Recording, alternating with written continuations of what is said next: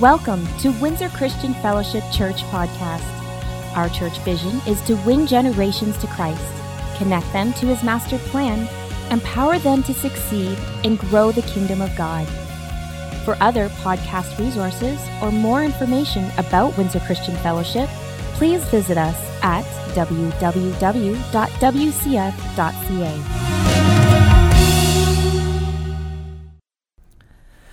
Well done, Windsor Christian Fellowship.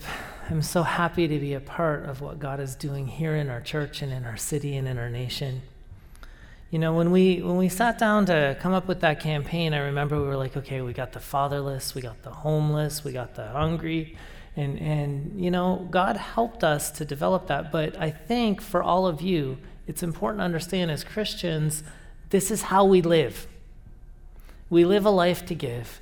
We live a life to be a blessing to others, and God has given us resources. He's placed them in our hand as a tool so that we can be a blessing to others. So I'd like you as a church to be aware of what's going on all around you, because there is many people in our communities that are struggling now. Not just at Christmas time, people struggle every day. So we as a church, we have a mission from Christ to be a blessing to others. So look around, use the things that God has placed in your life as a tool so that you can be a blessing to others. We continue to give each day. Now that said, we've been working our way through 2 Chronicles chapter 7, verse 14. You know, If Then is the title of the series, and we kind of coined this one, Pray Harder, or really, you know, pray like you've never prayed before. It says, if my people pray, who are called by my name, will humble themselves and pray. And we talked about humble ourselves and being called by His name. Today I want to talk about if people will pray. And we're going to start in Exodus chapter 34, verse 29. When Moses came down Mount Sinai, carrying the 2 stone tablets inscribed with the terms of the covenant, he wasn't aware that his face had become radiant because he had spoken to the Lord. You know, that tells me something. When you start spending time with Jesus, you start to look like Him. When Moses was talking to God, he started radiating the light of God just from spending time in His presence. And I want you to understand that prayer will help sculpt you to be the image bearer that God has created you to be. I'll say that again. Prayer is what sculpts you into becoming or being the image bearer that God has created you for. And it's really a great way to reflect God's glory to the culture, to others. We spend time in prayer. If you want to reflect God more accurately, we spend more time in prayer becoming like Him. Why? Because when you spend time in prayer, you're starting to get to know Him and who He is. The communication with your Creator on a daily basis is going to help you to frame the issues of life. It's going to help you to form God's perspective on situations. It's going to help you to form God's perspective on people. Remember, God loves people. And it's also going to help you to have an understanding as God reveals the sinful issues inside of our own lives. Now, without last week's lesson on humility, you're going to have a hard time with that statement that I just made about God revealing the sinful things inside of us. But if you're humble, you can acknowledge that you haven't got it all together. I haven't got it all together. Have you got it all together? None of us have it all together. Jesus has it all together. So what happens is, as we're praying, God begins to reveal to us things inside of our heart that need to be adjusted or things that need to change. Daily communication with God is going to affect your relationship with Him. You're going to get to know Him more. And when you learn to know Him more, you hear and you obey His voice, and then you'll begin to reflect His nature more perfectly to the world around us. You will never, or have a very difficult time, reflecting the image of God to the culture until you can receive His love. Image bearers, we know, are broken because of sin. So when sin comes in, it causes us to be a broken image bearer. But God created everyone with value. Even broken image bearers have value to God because He made them. He created them. He breathed us into existence. And we all have worth. And God loves humanity. In fact, He loves humanity so much that He sent Jesus to earth to live among us. But God desires every human to receive His love. And without receiving his love, you're going to struggle to love others. You're going to struggle to reflect his image. That's such a core foundational part of what Christianity is, that Jesus came to earth because he loved us. Everyone knows John 3:16, or should, for God so loved the world that he gave his only son. Why did he give his only son? Because he loved you. I want to continue in 2 Corinthians chapter 3, verse 13 to 18. We are not like Moses, who put a veil over his face so the people of Israel would not see the glory, even though it was destined to fade away. So when Moses came off the mountain, the glory of God, I think the Hebrew word is Shekinah or Shekinah, the glory of God was manifest. And the people couldn't even look on him because it was so bright. And we see that they put a veil over his face so that people could talk to him, but we know that that glory, as he got further away from the presence of God, or the time that he spent with them on the mountaintop, it eventually faded. It was temporary, which is why it's so important for you and I. We need to go back into the presence of God every single day. But then in verse 14, but the people's minds were hardened, and to this day, when the old covenant's being read, the same veil covers their minds so they can't understand the truth. And this veil can only be removed, or can be removed only by believing in Christ. Yes, even today, when they read Moses' writings, their hearts are covered with the veil and they do not understand. But whenever someone turns to the Lord, the veil is taken away, for the Lord is spirit, and wherever the Spirit of the Lord is, there is freedom. So all of us who have had that veil removed can see and reflect the glory of the Lord. And the Lord, who is spirit, makes us more and more like him as we are changed into his glorious image. Moses' face, when he came off of the mountain, it shone forth the glory of God, the manifest glory of God, but it eventually faded. However, at that time, if the Israelites were afraid of God's glory shining forth from Moses' face, then they didn't have an understanding of their relationship with God and who he was. It was external rules that they were trying to apply to their life. The whole Old Covenant is really a whole bunch of laws that people tried to keep, but they weren't empowered to do it because their heart didn't change, because Jesus hadn't come yet. Once Jesus came, he comes into our life and he changes our heart. Once Jesus changes your heart, you're empowered from within to follow God's law, because he writes his law inside of our heart. It becomes a part of our nature. It becomes a part of who we are as Christians. It's easy to live life inside out. It's a part of who we are. It's a part of the new nature. It's not supposed to be a challenge. The challenge is putting to death the flesh, or crucifying the flesh, putting down our own lust, putting down our own desires, putting down our pride, putting down our selfish ambition, putting down the things that go against the nature of Christ. That's where the challenge is. But living life to the fullest, living life from the inside, living life as God wanted us to, living life to reflect his glory to the world, that's the easy part, because he made it a part of who we are at salvation. But if today we're saved by faith, then the glory of God is going to be shining through us. See, once you come into the kingdom of God, he changes your heart, and then he puts his glory within us.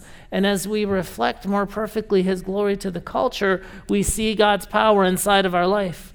We live in the New Testament. The veil's removed through faith. God changes us now from the inside so we too can be reflectors of his light and reflectors of his glory to the culture. That means as you're spending time in prayer and God reveals the sin in us and we repent of the sin and we get in good standing with God because we've repented of the sin because of the blood of Jesus, right? Jesus' blood cleanses us. Then you have righteousness. And as you're living a righteous light, that radiates forth, that reflects forth to the culture, and people see the goodness of God. They see the love of God in your life. But if the culture is looking at you and they don't see the goodness of God, then I'm going to suggest you need a little bit more process inside of your heart. Something's not working for you. Father, let your glory be revealed to this city and to this nation through your people. The next thing I want to talk to you about today is pray with conviction and urgency. We should be praying with conviction and urgency like we've never prayed before. You know, when I was going through and we saw an example of this, Ashley and Grace with Kate, and they read it a little bit earlier, where we read the Lord's Prayer. Obviously, when Jesus put together a prayer, it's the perfect prayer for us. It's the perfect model of prayer for us. But I was looking through the scriptures and I found another example of someone who prayed with conviction and urgency, and I'm sure there's many. But in Daniel chapter 9, Daniel prays this prayer. Now you got to remember, Daniel's in captivity. His nation was conquered and he was placed in captivity under another ruler. And sometimes you feel like you're under siege, or sometimes you feel like you're living captive in the world that we're in. And there's some Christians that are persecuted to the place where they are in captivity. In Daniel 9:4, this is what Daniel prayed. Listen to the conviction that he prayed with. I prayed to the Lord my God and confessed, O Lord, you are a great and awesome God. You always fulfill your covenant and keep your promises of unfailing love to those who love you and obey your commands. But we have sinned and done wrong. We have rebelled against you and scorned your commands and regulations. We have refused to listen to your servants, the prophets, who spoke on your authority to our kings and princes and ancestors and to all the people of the land. Lord, you are in the right, but as you see, our faces are covered with shame. This is true of all of us, including the people of Judah and Jerusalem and all Israel, scattered near and far. Wherever you've driven us because of our disloyalty to you, O Lord, we and our kings, princes, and ancestors are covered with shame because we've sinned against you. I'm just going to pause right here. I love the way Daniel's praying here, because in his prayer we see he puts himself with everyone and he's calling out on behalf of his nation. He's standing in the gap. Daniel was a pretty righteous guy from everything I can read. In fact, I haven't read any recorded sin in Daniel's life. I'm sure he wasn't perfect. We know only Christ was. But he was a pretty righteous guy. But he's saying, oh God, forgive our sin. He put himself among his nation with his people. You know, I think of, Jesus tells this story. There was the Pharisee who thought that it was his own righteousness that earned his way to God, right? And then there was the sinner. And the sinner was on his face before God at the altar, crying out to God for forgiveness and for mercy. And the Pharisee was looking over and he was passing judgment, going, God, I thank you that I'm not like him. God, I thank you that I'm not like that lowly sinner. And he missed the whole heartbeat and the whole message of the gospel, because none of us are any better than anyone else. None of us have arrived. None of us have got it all together. Then Daniel goes on, but the Lord our God is merciful, I think I'm in verse 9, and forgiving. Even though we rebelled against him, we've not obeyed the Lord our God, for we have not followed the instructions he gave us through his servants, the prophets. All Israel has disobeyed your instructions and turned away, refusing to listen to your voice. Now,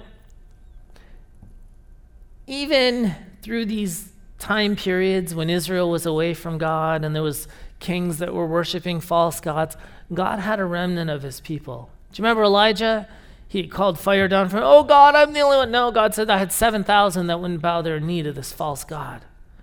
There's always more people that are with us than we realize. But in this case, you know, he's praying. I had something I wanted to say. He's praying specifically because even though there was probably some righteous people in Israel, as a whole, the nation rejected God. That's what I wanted to say. So now, the solemn curses and judgments written in the law of Moses, the servant of God, have been poured down upon us because of our sin. You've kept your word and done to us and our rulers exactly as you warned. Never has there been such a disaster as happened in Jerusalem, and every curse written against us in the law of Moses has come true. Well, what's the curses? You see in the book of Deuteronomy, if you keep my commands and obey my teachings, guess what? These things will happen. But if you disobey my commands, these things will happen. All the curses. If you obey, blessing. If you disobey, cursing. Therefore, the Lord, verse 14, our God, the Lord has brought upon us disaster he prepared. The Lord our God was right to do these things, for we did not obey him. O Lord our God, you brought lasting honor to your name by rescuing your people from Egypt in a great display of power. but we've sinned and are full of wickedness.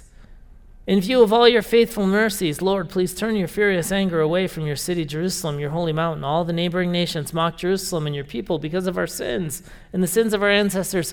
I mean, you got to think about the nation of Israel. They were in slavery for like 400 years, and God miraculously delivered them from the hand of Egypt under the Pharaoh through Moses. I mean, if you study how the 10 plagues, from the water turning to blood and the frogs and the pestilence and in the end, the firstborn died, the Passover, when the angel of death came. And I find it fascinating how the people that witnessed these very miracles still had hard hearts, still disobeyed God. And sometimes I listen to people pray, God, you need to do this, and God, you need to do this. And you know what? He is the God of miracles, and he still works miracles today. I haven't figured out fully all the rhyme and reason to why God chooses to do miracles when he chooses to do them or not when he chooses not to. But I can tell you this much. He's God. He knows. He's got a plan. He's got a purpose. But see, there's another story that Jesus tells about, I think it's Lazarus and the rich man. And the rich man's in hell. And Lazarus, is on the other side. And the rich man's like, oh, just let me go back and warn my family, if you remember the parable that Jesus is talking about. And Jesus makes a statement, or I think he says, Lazarus says, but even if one were to raise from the dead, he says they wouldn't believe because their hearts are hard. And Jesus rose from the dead and people still don't believe. We have lots of proof. We have lots of evidence for the resurrection of Jesus, yet people still don't believe.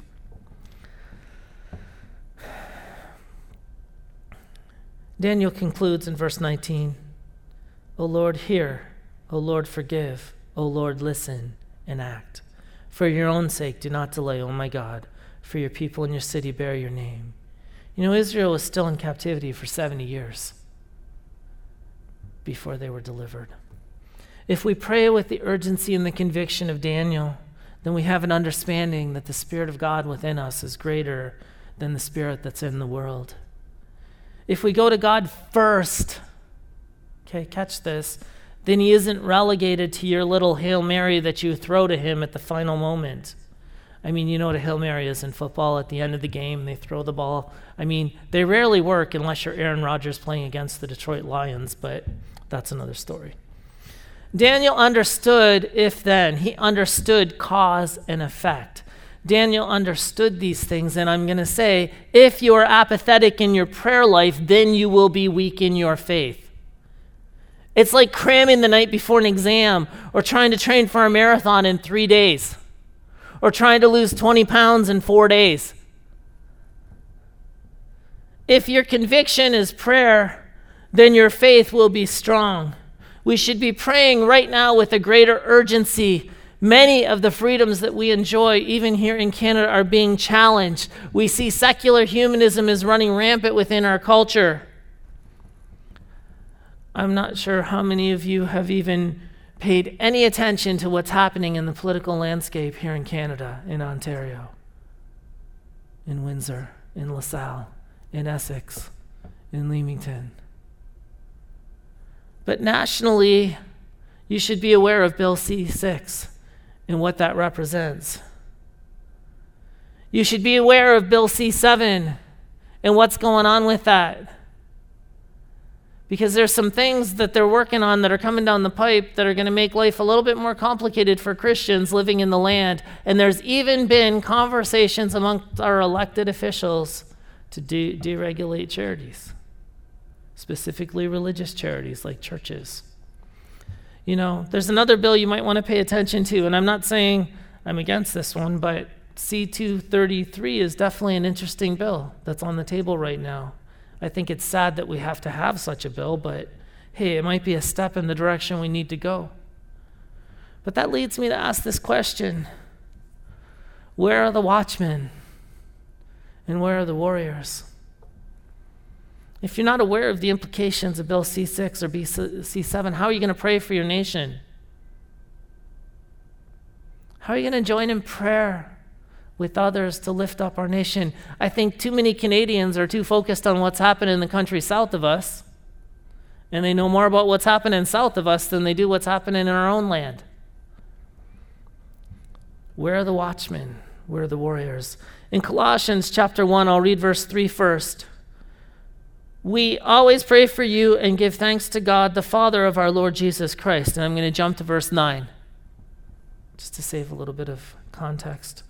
So we have not stopped praying for you since we first heard about you. We ask God to give you complete knowledge of his will and to give you spiritual wisdom and understanding. Then the way you live will always honor and please the Lord, and your lives will produce every kind of good fruit. All the while you will grow as you learn to know God better and better. We also pray that you will be strengthened with all his glorious power, so you will have all the endurance and patience you need. May you be filled with joy, always thanking the Father. He's enabled you to share in the inheritance that belongs to his people who live in the light, for he's rescued us from the kingdom of darkness and transferred us into the kingdom of his dear Son, who purchased our freedom and forgave our sins. If the watchmen are watching, then we should be aware of the enemy's movements. If the watchmen are praying, then we should be a step ahead of our enemies. Currently, in our culture, right now, today, the enemy is working through deception and division. Division is a tool that the enemy is using to destabilize churches, families, friendship groups, and even nations. There is so much division out there right now. It's totally opposite the nature and the character of Christ, which wants to bring us all together in the unity of the faith. When we look at these things, whether I agree or disagree with his policies or his character, I am still required by my Father in heaven to pray for our Prime Minister. I am still required by my Father God to pray for our Premier, to pray for the mayor, to pray for the elected officials. It's not about what I agree with or disagree with. It's about, are we willing to humble ourselves and pray that the God of the universe is going to steer the heart of the kings? If the warriors are praying, then fear is not present. If the warriors are praying, then anxiety is not present. If the warriors are praying, then there's no doubt. If the warriors are praying, then hatred is not present. If the warriors are praying, then they should have some endurance. If the warriors are praying, if you're praying, you should have patience. Oswald Chambers, he talks about how prayer does not equip us for greater works. Prayer is the greater work. If prayer is the greater work, then prayer does not equip us to do greater works. If prayer is the battle, then your duty is to pray. That's also Oswald Chambers. In my utmost for his highest. I find it interesting. Monday through Friday, we stream 1 hour of prayer and then we post it, so you can stream it anytime. I'm baffled by relatively how few join in to the corporate prayer times that we've put out there for the church. I wonder how many Christians right now, due to disconnection, are becoming very apathetic and they're letting down their guard. I wonder how many Christians are taking it easy. I wonder how many aren't even tuning in today because, it's just too easy not to, because there's very little accountability through a device. But my challenge to all of you is we should be praying like we've never prayed before.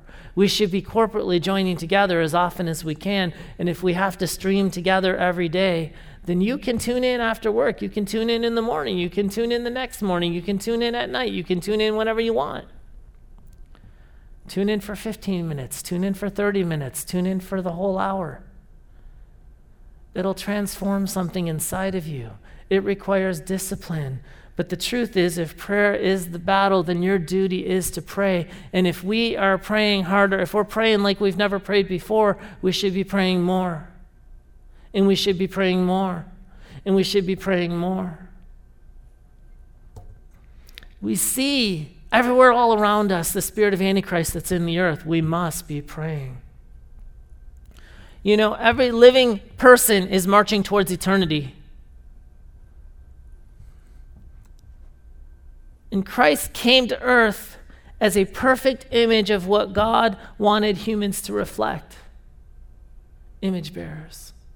And God wants us to be his image bearers in the world that we live in.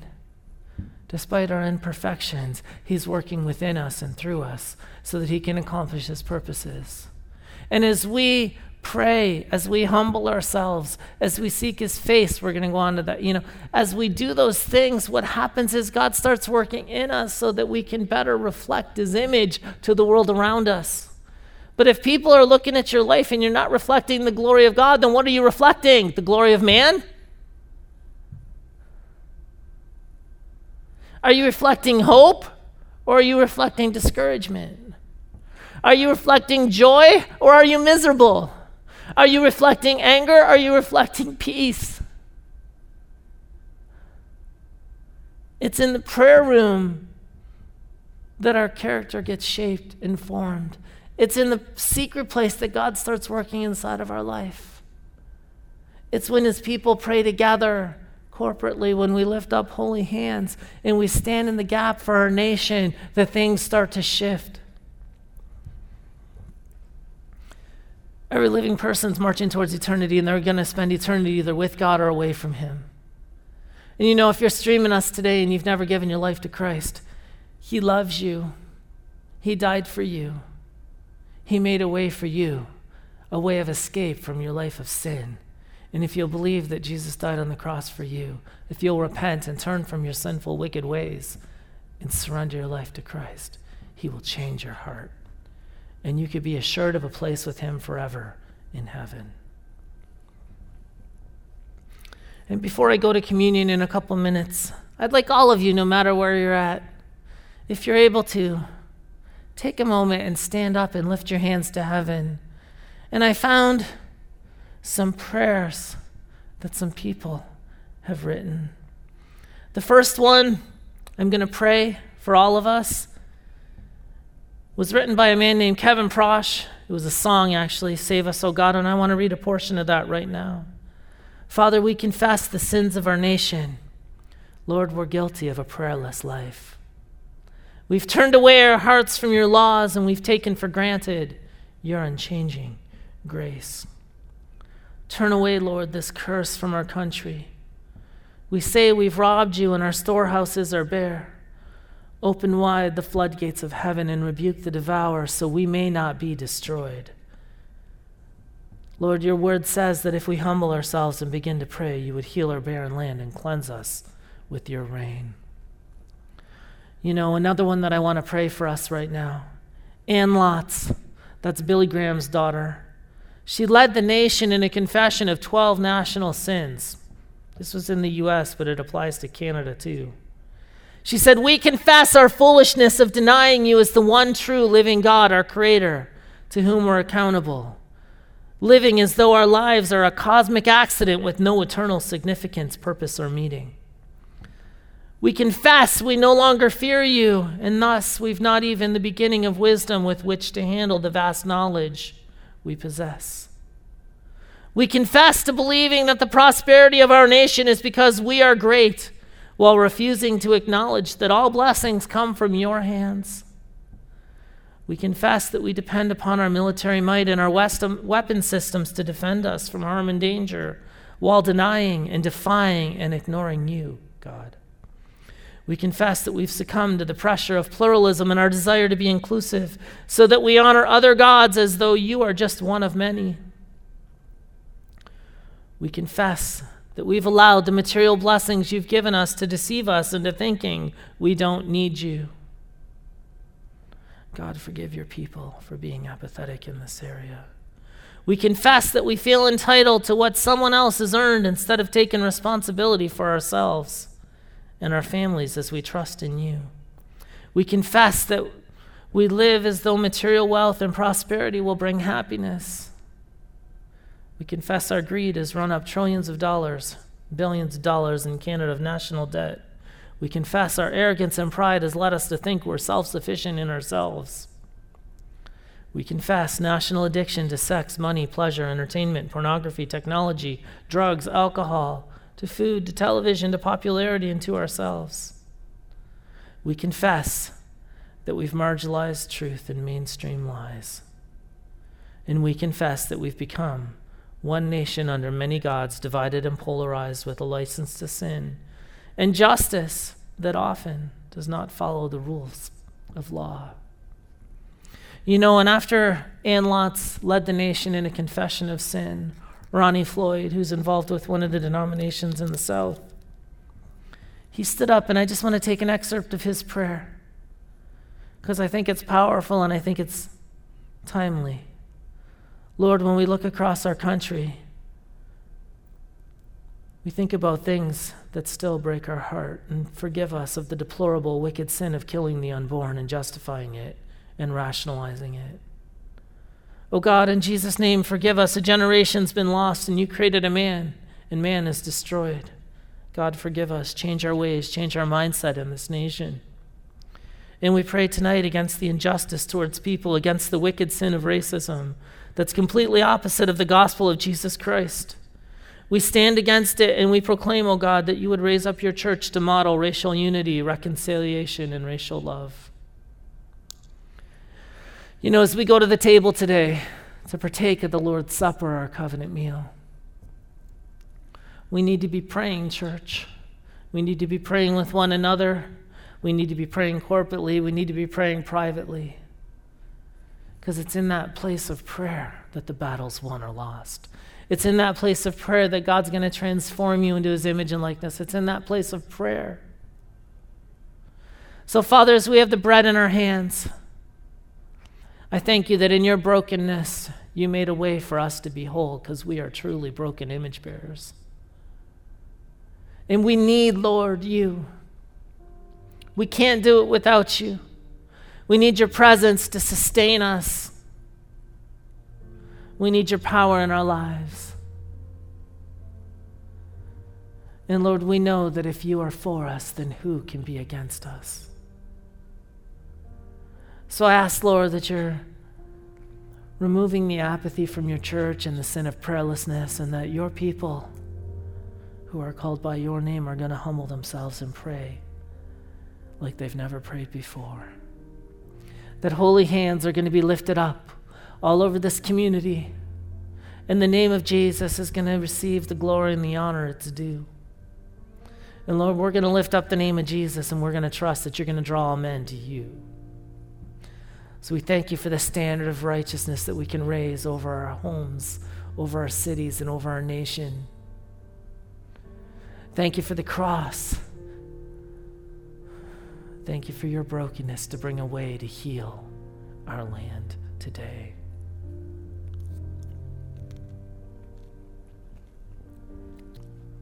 In the cup, the blood of the new covenant, this day, Jesus, we thank you that you shed your blood for us, that you purchased our freedom personally. And Lord, as your people spend time with you, some are very convicted right now for their prayerlessness. Thank you that at the cross we can receive forgiveness, but then we need to sin no more and move forward in faith. And Lord, as holy hands are being raised and as people are crying out to you, let the cry go out across the land, and let your Spirit empower and quicken your believers, your saints, so that we could fight on our knees, so that we can fight the forces of hell. We know the victory's won, but the battle's still raging this day. So Lord, in our land, let us do our part. We'll continue to lift up holy hands and to call out to you. And Lord, I thank you that you hear from heaven and you heal our hearts, you heal our land, you heal our nation, because only Jesus can dissolve the division that separates so many. He's the only one that could dissolve the wall of sin that separates us from his presence. In Jesus' name.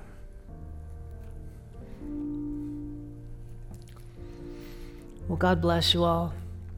Thank you for tuning in with us today.